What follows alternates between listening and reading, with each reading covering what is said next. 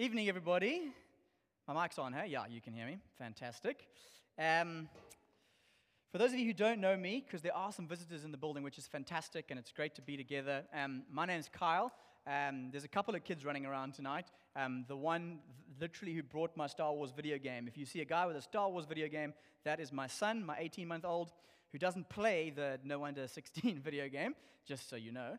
And my wife, Michelle, she's in there now with the other moms and kids. But it's so good to have everyone here and be together. And so thanks for coming out and gathering together as a family with God's people. It is so good, and it's so great to have God speaking, bringing encouragements and words from people. And it was great to have Kirst on drums for the first time. Like, how much does that add to things? So let's just... Very excited. So I am continuing tonight our journey through the book of Exodus, and it's week 3. I know there's maybe a bunch of you who have not been around for the last 2 weeks. Maybe you were on the long weekend, you were camping somewhere. Perhaps you're just joining us for the first time tonight, and you are welcome to be here. And let me just say, if you are someone who is a Christ follower, you're visiting, I trust that this will be just deepening of your faith. If you're not a Christ follower, you're exploring Jesus' faith, spirituality. I do think this is a great night. Let me say this up front. I guarantee you, I hope I can live up to the guarantee, that you won't be bored. By the end, you may be a few things. You may be outraged, you may be terrified, you may be intrigued and mystified. I hope my goal, cards on the table, would be that you are actually like, oh my gosh, I want to turn my life over to Jesus. I've never considered him before properly, and if this is who he is, I need him. That's what I hope would be the result for you. But you won't be bored after we've gotten through the first 9 of the 10 plagues that happen upon the people of Egypt. So the story so far, let's recap. I got a picture here. It is I said the photograph initially this morning. It's not a photograph. It is a rendering of Egypt in about the 13th century BC, which is roughly when the Exodus story that we're in took place. And what's happening so far is that the people of Israel, the Hebrews, have been in captivity under Egyptian oppression for about 400 years at this point in the story. They've grown to basically a nation within a nation of about 2 million people. So this is not like a marginal people group, even though they are a minority in a sense in this nation.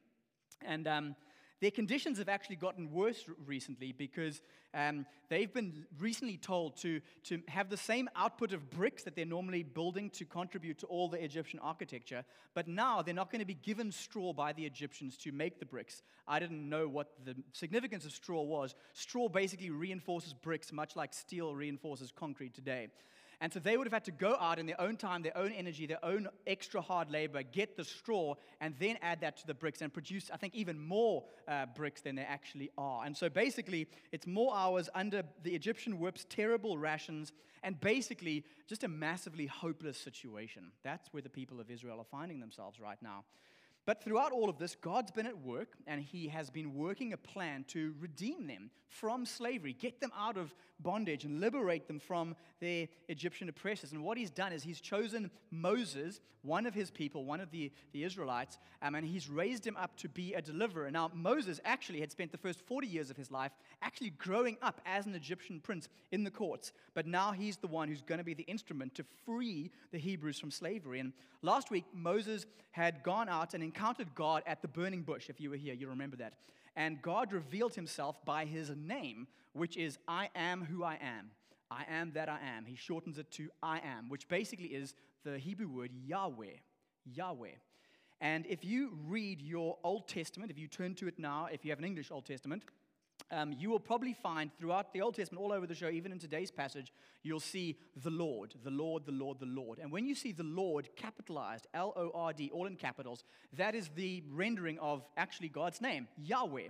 And tonight, I'm, to be honest, going to try use the word, the name Yahweh as much as possible, because I think, to be honest, in our day and age, the word God, those 3 letters, G-O-D, and even the word Lord, have been filled with so much other stuff other than the God who is Yahweh, who has revealed himself as Yahweh. We've all got so many perspectives when we talk about God, a God out there. So I'm going to talk about Yahweh, the God of the Bible, the God of Abraham, Isaac, and Jacob. And basically last week, after revealing himself to Moses, he sends Moses and Aaron to Pharaoh to confront him, to say to them the big words that everyone will know as part of Exodus, let my people go. And that moment is actually the thing that made things worse for the Israelites. It's that moment that really ticked off Pharaoh and brought that edict to make bricks without straw. And so now what you got is tensions mounting all around, okay? There's pockets of hope, obviously, that Yahweh's on the move. Stuff is happening. He's been raising up a deliverer. But at the same time, there's plenty of naysayers who are actually blaming Moses for now making the situation worse. So that's where we find ourselves. And we ended last week with Moses and Aaron going in to confront Pharaoh again, and to do a miraculous sign was what God asked them to do. And so Aaron took his staff, he threw it onto the ground, and it became a snake, quite a symbolic figure in many ways. So Pharaoh called out his magicians. They got out their staffs, threw them on the ground. They became snakes. And then Aaron's staff snake ate up their staff snakes. And we had this contest of powers, with one clearly being stronger than the other. And now today, that confrontation is going to continue. That's where we are in the story, as God is now going to bring down 10 plagues against the Egyptian oppressors in order to get Pharaoh in Egypt to let his people go out of slavery. And so, as Steph said, I am going to try and sum up 4 chapters of Exodus, Exodus 7, 8, 9, and 10. I do encourage you this week, if you haven't read it in the preceding week, go ahead and read the plagues this week. It'll be helpful. We're going to cover the first 9 out of the 10. So the 10th one is kind of unique. It's a little special, and so that's going to be covered next week by Leanne Morn, who's going to be here preaching, which will be great. So we're going to leave that for then. But for now, let's just read the first plague. That's all I'll read tonight from Exodus 7. Just to give us a taste, just to give us a flavor of legitimately what were the experiences on the ground. What did people see? What did people smell? What was it like? And it's quite stark imagery. So here we go, Exodus 7, 14 to 21, I'm going to read. Then Yahweh said to Moses, Pharaoh's heart is hardened. He refuses to let the people go. Go to Pharaoh in the morning as he is going out to the water. Stand on the bank of the Nile to meet him, and take in your hand the staff that turned into the serpent. And you shall say to him, Yahweh, the God of the Hebrews, sent me to you, saying, let my people go, that they may serve me in the wilderness. But so far you have not obeyed. Thus says Yahweh, by this you shall know that I am Yahweh. Behold, with the staff that is in my hand, I will strike the water that is in the Nile, and it shall turn to blood. The fish in the Nile shall die, and the Nile will stink, and the Egyptians will grow weary of drinking water from the Nile. And Yahweh said to Moses, say to Aaron, take your staff and stretch your hand over the waters of Egypt, over their rivers, their canals, their ponds, and all their pools of water, so that they may become blood. And there shall be blood throughout all the land of Egypt, even in vessels of wood and in vessels of stone. And Moses and Aaron did as Yahweh commanded. In the sight of Pharaoh and in the sight of his servants, he lifted up the staff and struck the water in the Nile, and all the water in the Nile turned into blood. And the fish in the Nile died, and the Nile stank, so the Egyptians could not drink water from the Nile. And there was blood throughout all the land of Egypt. So that is the first plague, part of God's word to us tonight. And as we saw there, a very stark, very hectic story. So that's just to give us a taste. We are going to try and cover from a higher level all the plagues. And so we're going to look at them under basically 3 headings, 3 sort of threads that are found throughout all the plagues, the first 9 at least anyway. The knowledge of Yahweh we'll look at, the judgment of Yahweh, the mercy of Yahweh, and then the servant of Yahweh. And so let's dive in with the first one, the knowledge of Yahweh. One of God's chief purposes in all that he does is to make himself known. And I want to put to you right up front, that's a good thing. If you are the greatest being in the world, the most awe-inspiring, majestic being that has all power and all majesty, and you create human beings and other spiritual beings to know you, to work with you, to partner with you, to do a bunch of stuff, and to enjoy you and experience and have their souls filled with awe, I would say that is a fantastic, brilliant, good, beautiful thing. And that's who God is, and that's what he does. And now in our story, where we are in the story of Egypt and the story of the world, after all the plagues that are going to come, no one's going to question who this God is, who Yahweh is, and just how large and in charge he really is. And so he's going to be making himself known through the plagues. And that's what he says a couple of times. In Exodus 7:5, here's a couple of examples. The Egyptians shall know that I am Yahweh when I stretch out my hand against Egypt. Thus says Yahweh, by this you shall know that I am Yahweh. Behold, with the staff that is in my hand, I'll strike the water that's in the Nile. A little later, one of the other plagues in Exodus 9. For this time I will send all my plagues on you yourself and on your servants and your people, so that you may know that there is none like me in all the earth. It's God's self-disclosure of his uniqueness, his holiness. And making himself known is behind all of God's acts. From creation to the coming of Christ to the new creation when he ushers in a new world, ultimately. He's making himself known. He's made himself known through creation. You can look at creation and get a glimpse of who he is through his acts of judgment and mercy throughout human history, through his apostles and prophets, through the coming of Jesus, Yahweh himself coming in human form, and then the written words of Scripture that we have. All of these is God saying, I have made myself known. If you can glimpse this, you do not have excuse. I am revealing myself.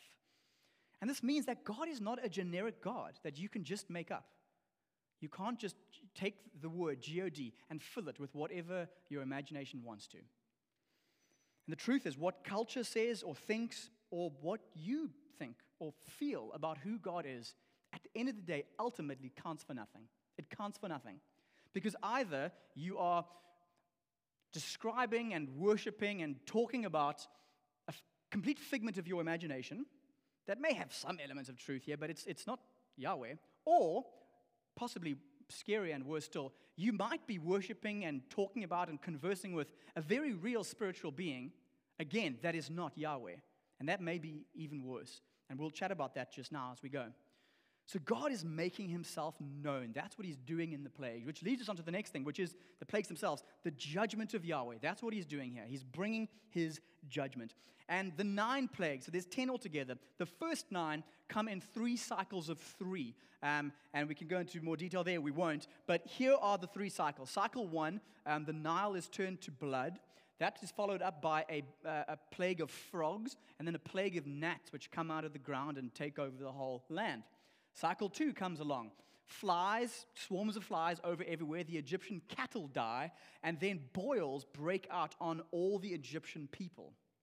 Lastly, the final cycle. Hail comes from the heavens and decimates a whole bunch of Egypt. Locusts come and decimate the crops. And then darkness comes over the face of the land for 7 days. The sun is blocked out, whether it's an eclipse or something else. There is no sun, there's no light for 7 days.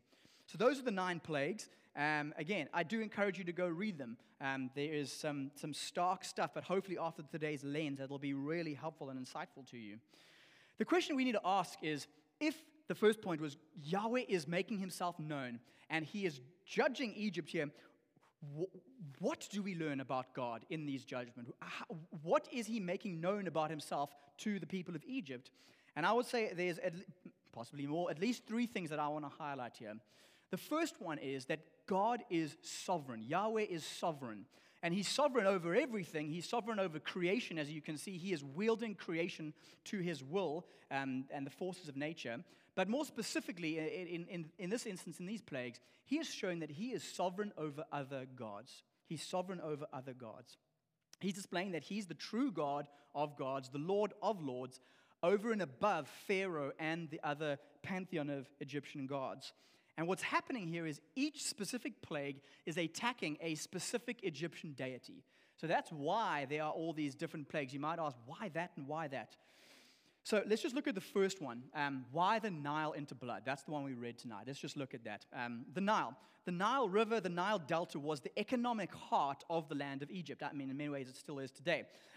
That whole Nile region, amongst this huge, vast areas of desert, gives that area an amazing fertility. So they can have amazing crops, they can water their livestock, and their society can flourish. The Nile is the heart of their economy. And the Nile god that they worshipped to provide for them and keep the Nile flowing and keep everything happy and flourishing was Harpy or Happy. I don't know which way to pronounce it. Happy sounds funnier, and I'm okay ridiculing Egyptian gods here. So let's go with Happy. He's the Nile god, and they would have worshipped him. They would have devoted things to him. They would have had idols of wood and stone. I mean, even in the text we read, blood covers the vessels of wood and stone, and that's talking about very, very literal wooden idols.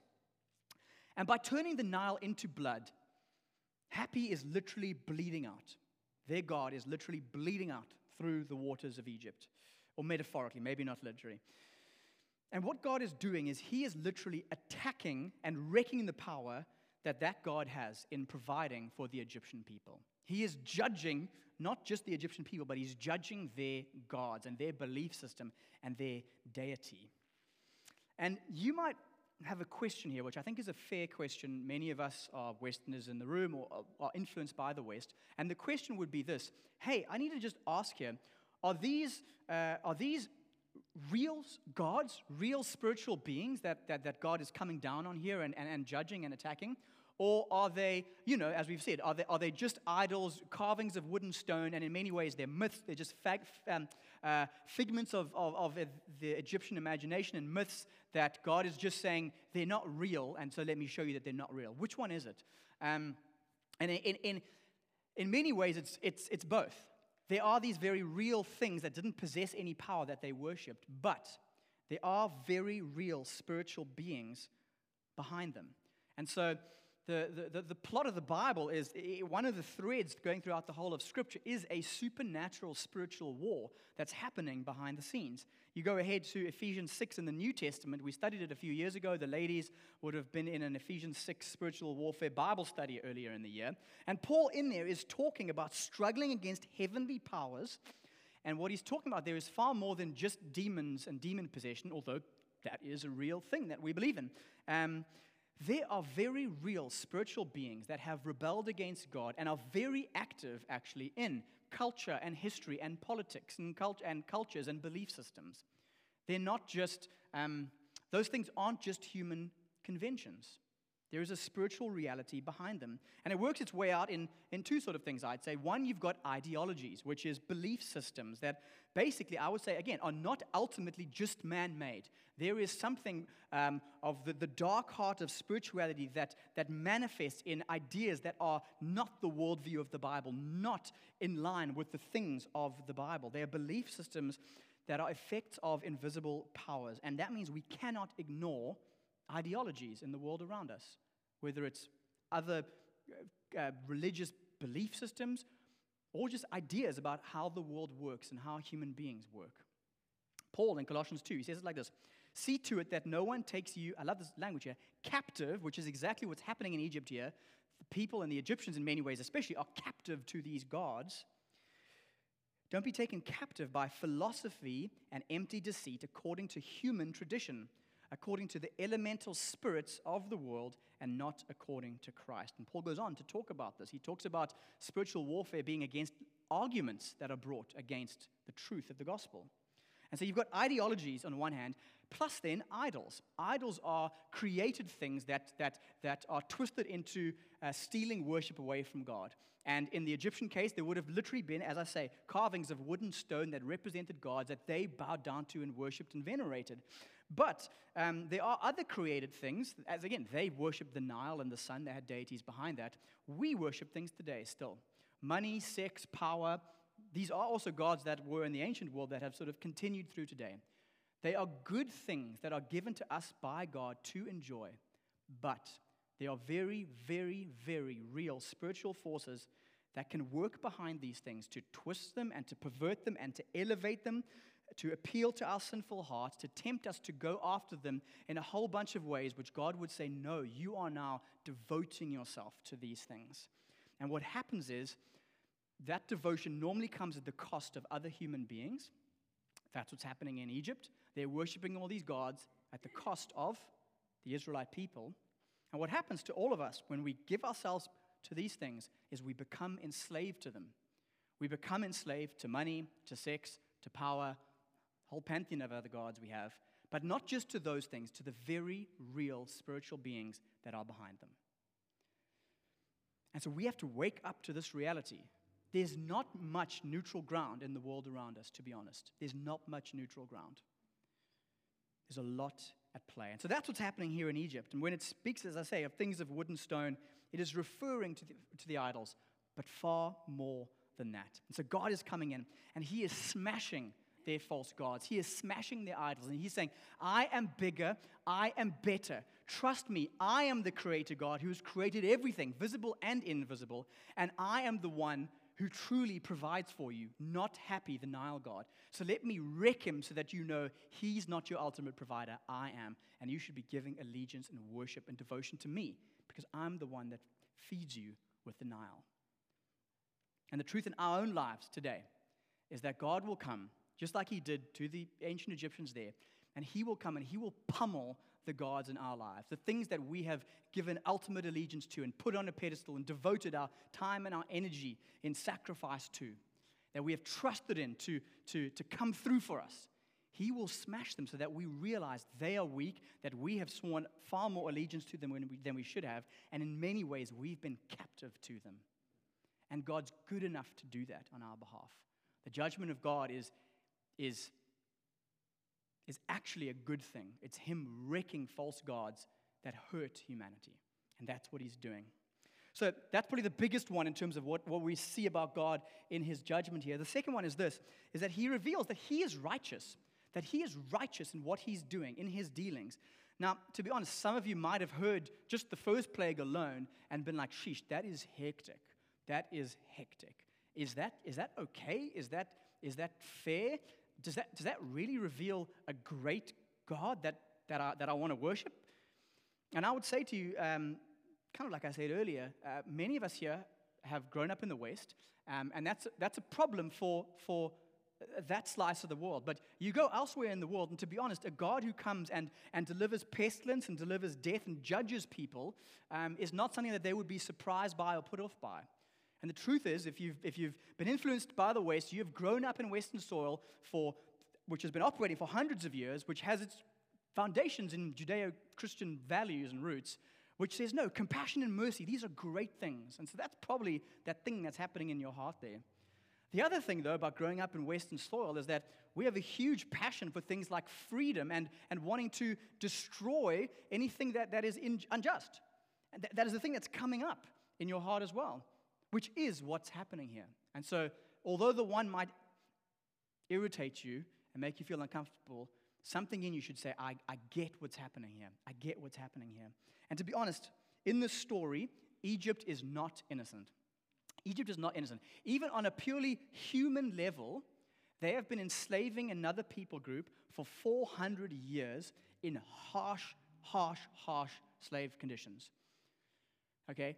A people group, and they've enslaved them based on their ethnicity. Typically today in our culture, we can agree that is an evil, bad thing. And so God is judging it. But there's more than that going on. It's the worship and devotion of the other gods that God is also judging. And in fact, the worship and devotion of those other gods giving birth to that belief system is what is actually allowing them to keep going in what they're doing in oppressing the Israelites. And so God is saying, no, evil and wickedness must be dealt with. The hard truth for now, all of us in this room and every person alive today, is that God has declared evil and wickedness is rampant throughout the human race. Every single person in their core is a sinner by nature and choice. They are evil by nature and choice. We are not born innocent. I have an 18-month-old. I've seen it firsthand. We are not born innocent. We have spat in God's face. We have rejected him. This whole world is a testimony to people who have turned the other way and ignored the God who created them and loves them and provides for them. And so, we are all under the righteous wrath and damnation of God. And it is righteous. That's his point. He is judging these people because it is right. One theologian said this, and I thought it was quite helpful. He just said something along the lines of, God's judgments in the end will be so absolutely perfect that the damned will agree with the rightness of their damnation. And I think that's true. I think that's biblically substantial. But it doesn't end there, because there's one more thing that you see clearly in this revelation of God in his judgments, and that is his patience. His patience. Okay, his judgments here are gracious warnings to Pharaoh and the Egyptians to turn to him. Every single one, he repeatedly is warning. His wrath and his judgment is mixed with his patience. Every time that Moses speaks to Pharaoh, he comes with a plea. Turn, stop what you're doing, turn to Yahweh. Who knows what actually might have happened in that whole nation? God wasn't necessarily going to continue judging them. If they had turned their lives to Yahweh, he would not have. He would have welcomed them in to his people. But before every plague came a plea. But Pharaoh was stubborn. Saw in the text, his heart grew hard. He hardened his own heart. And ultimately, when the judgments gets more hectic and the ultimate judgment arrives, which Lee will touch on next week, there is no surprise and there is no excuse for the devastation that Pharaoh himself personally experiences. And so, let me just let that sobering fact hit home. And let me just say, the fact that God judges people severely needs to be both a comfort and a great fear to all of us in the room. A comfort because no one gets away with anything. Everyone who's wronged you, everything that's bad that's happened in this world, no one's going to get away with anything. But you and I will not get away with anything either. And God is coming as judge. So, we've looked at the knowledge of Yahweh, the judgment of Yahweh, which leads on to this. We get into the good news now, the mercy of Yahweh. The mercy of Yahweh. So, one of the plagues later in Exodus 8:22, it says this. But on that day, I will set apart the land of Goshen, where my people dwell, so that no swarms of flies shall be there, that you may know that I am the Lord in the midst of the earth. Okay, this is the plague of flies. Put yourself in the shoes of an ancient Israelite now. You're in Egypt. You've been there for 400 years. Things have been bad. Things have been getting worse.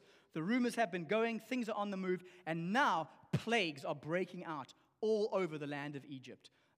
You heard the Nile was turned to water. Oh my gosh. There's been locusts flying around. There's been gnats. There's been frogs covering people's houses.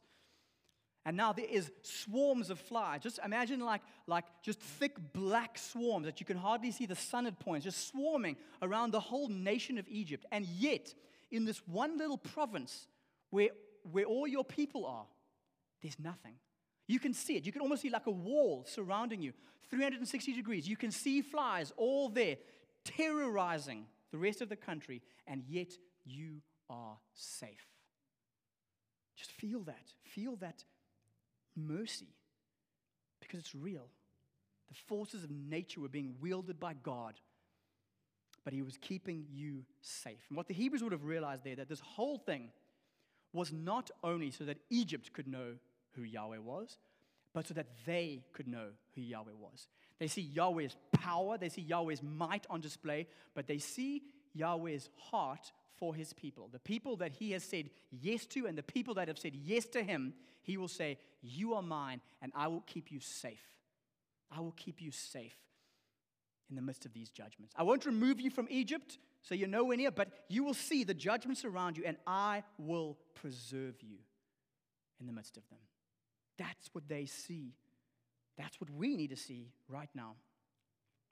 And so these 9 plagues happen one after another.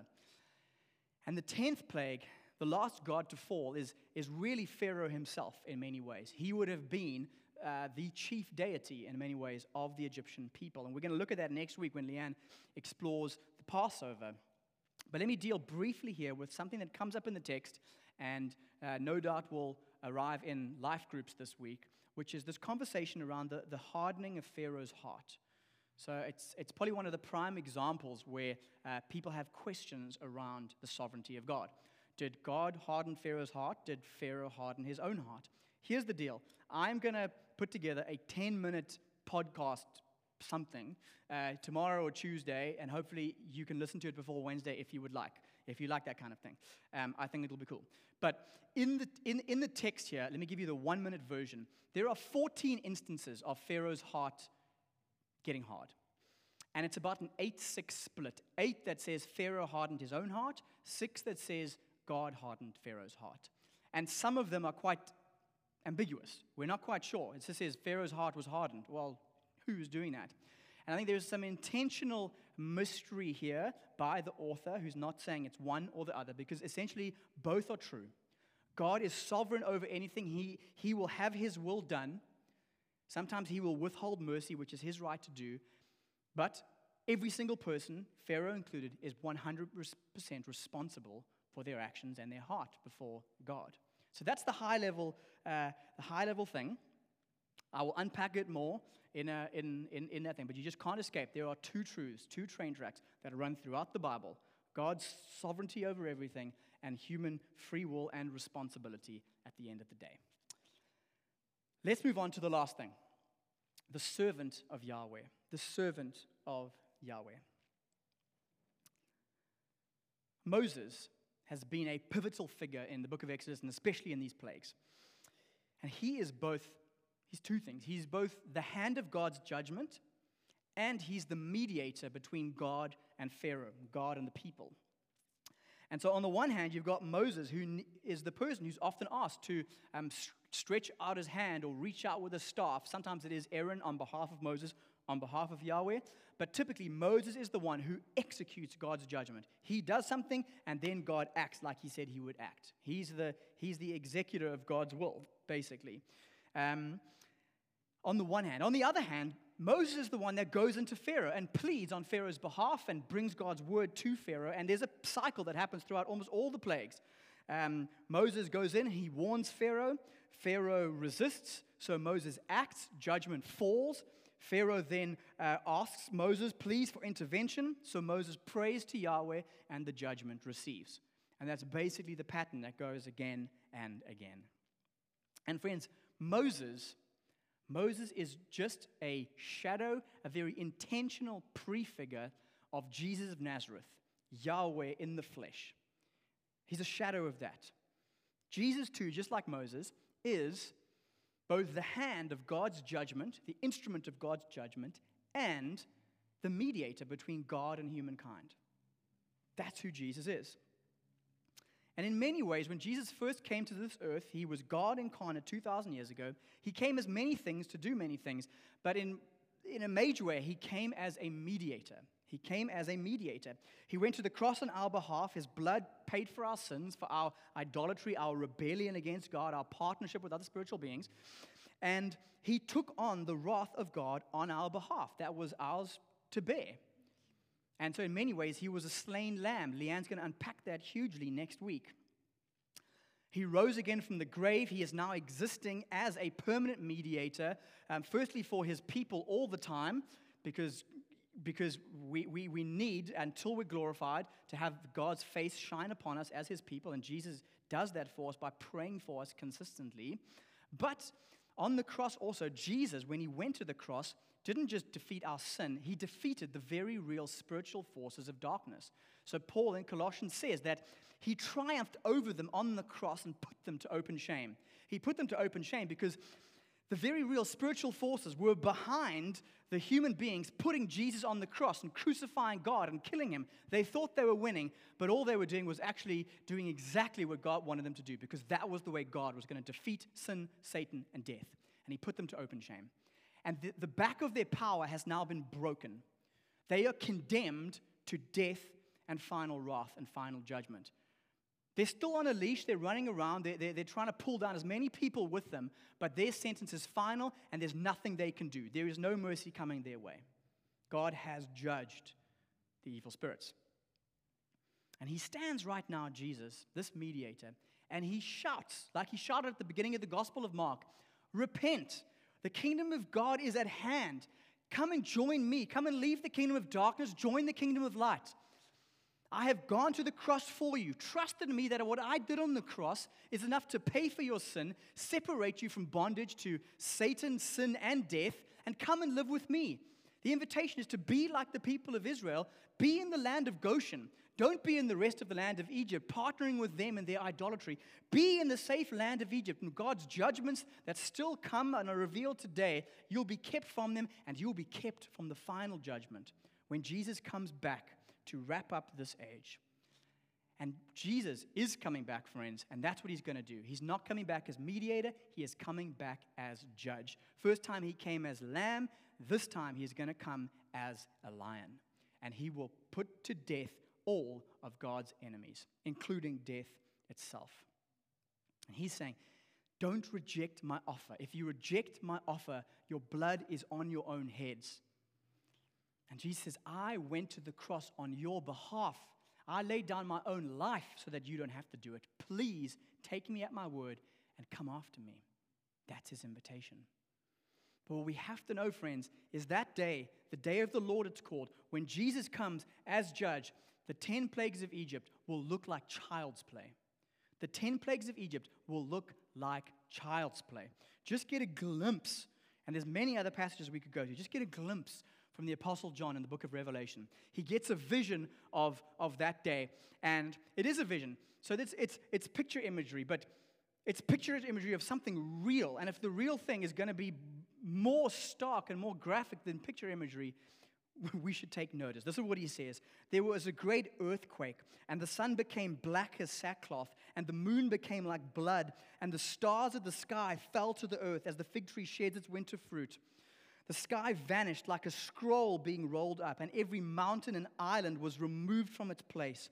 Then the kings of the earth and the great ones and the generals and the rich and the powerful and everyone, slaved and free, hid themselves in the caves and among the rocks of the mountains, calling to the mountains and the rocks, fall on us, crush us, hide us from the face of him who is seated on the throne and from the Lamb.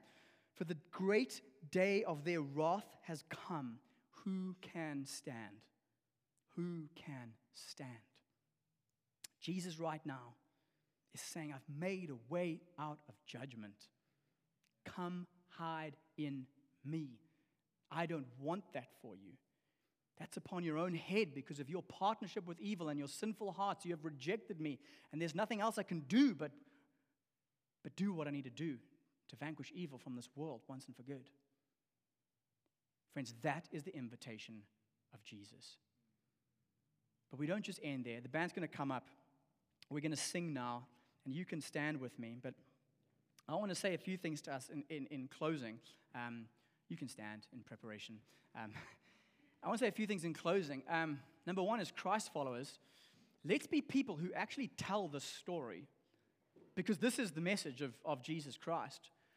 If this is true, people need to know about Jesus. People need to know who God is, how great and good he is to have created people to enjoy him. But that sin is real and spiritual evil is real, and we've all participated in it in different ways, in multiple ways, but no one stands righteous.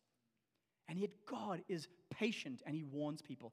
And God brings in small judgments to wake people up. And God is merciful if you would receive his atoning sacrifice on your behalf. And God is coming to wrap up this age. And on the other side of that age, there will be no evil. There'll be those who want to be with Yahweh or not. And for those of us who are with Yahweh and we know Yahweh, and Yahweh is our God, and we are his people, take heart, take courage. The battle has been won. Satan's back has been broken.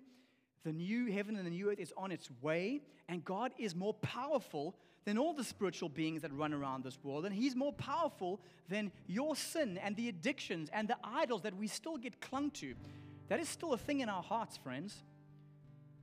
People of God, we get taken out of slavery, we get taken out of Egypt, but sometimes there's a little bit of Egypt still left in us. But God is powerful enough to work with us and remove that and purge that. And he wants to do that in our lives. He's a strong God. He's mighty to save. And the good work he has begun in you, he will see through to completion. So let's trust this God. Let's turn to this God. If you've never trusted in Jesus for salvation, you recognize tonight that you need it. Right now, come before God and say, I need what Jesus has done on my behalf. I recognize I've been partnering with darkness and not with you, Yahweh, the creator God of the world. And I'm a sinner who needs forgiveness for my sin. God will grant that to you. He will grant that to you because he is good, his heart is kind, and he is open-handed saying, come, come. So let's worship this God now. This God who has revealed himself, Let's come and sing praises to Him. Let's come and lift up His name. He is strong. He is mighty to save. He is powerful. God, we come before You as Your people. And we ask right now, God, that by Your Spirit, You would come and embolden us. You would put, you would put straw in the bricks of our beings, God, to reinforce us, that we would know that we are Your children, that we are loved, that we are under Your mercy, that we are under Your hand, that You are strong to defeat Your enemies, You are strong to melt hearts and bring people to You, and that You will never leave us nor forsake us. God, we thank You that You are high and exalted and that You mediate for us right now. And we worship You for all these things. Let's sing together.